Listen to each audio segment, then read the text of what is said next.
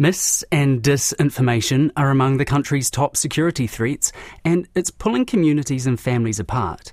1 in 4 respondents to this year's National Security Public Survey said the spread of lies was their top concern. The Prime Minister spoke to a counter-terrorism conference about the survey results. Our reporter Jonty Dine was there. Kia ora, Jonty. What did the Prime Minister have to say in her keynote speech this morning? Kia ora, Michael. The Prime Minister, she spoke about the need for the government to be more transparent about threats facing the country, whether they be terrorism, geopolitical tension, or even pandemics. And of course, as you mentioned, disinformation is also a massive threat, particularly in the cyber sector. On that note, she mentioned that New Zealand were exposed to quite a surge in misinformation around the time of Russia's invasion of Ukraine. Did she say where that was coming from?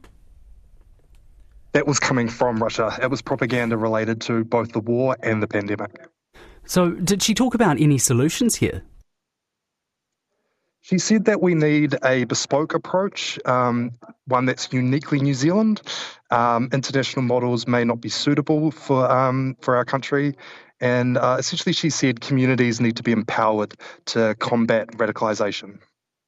And did she talk about more about this public survey and the security threats the public are worried about?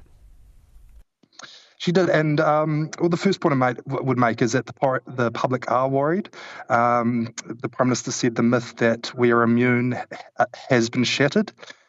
So as well as those threats I've mentioned, there's also concerns around technology changes, natural disasters, escalation of war, or even copycat invasions.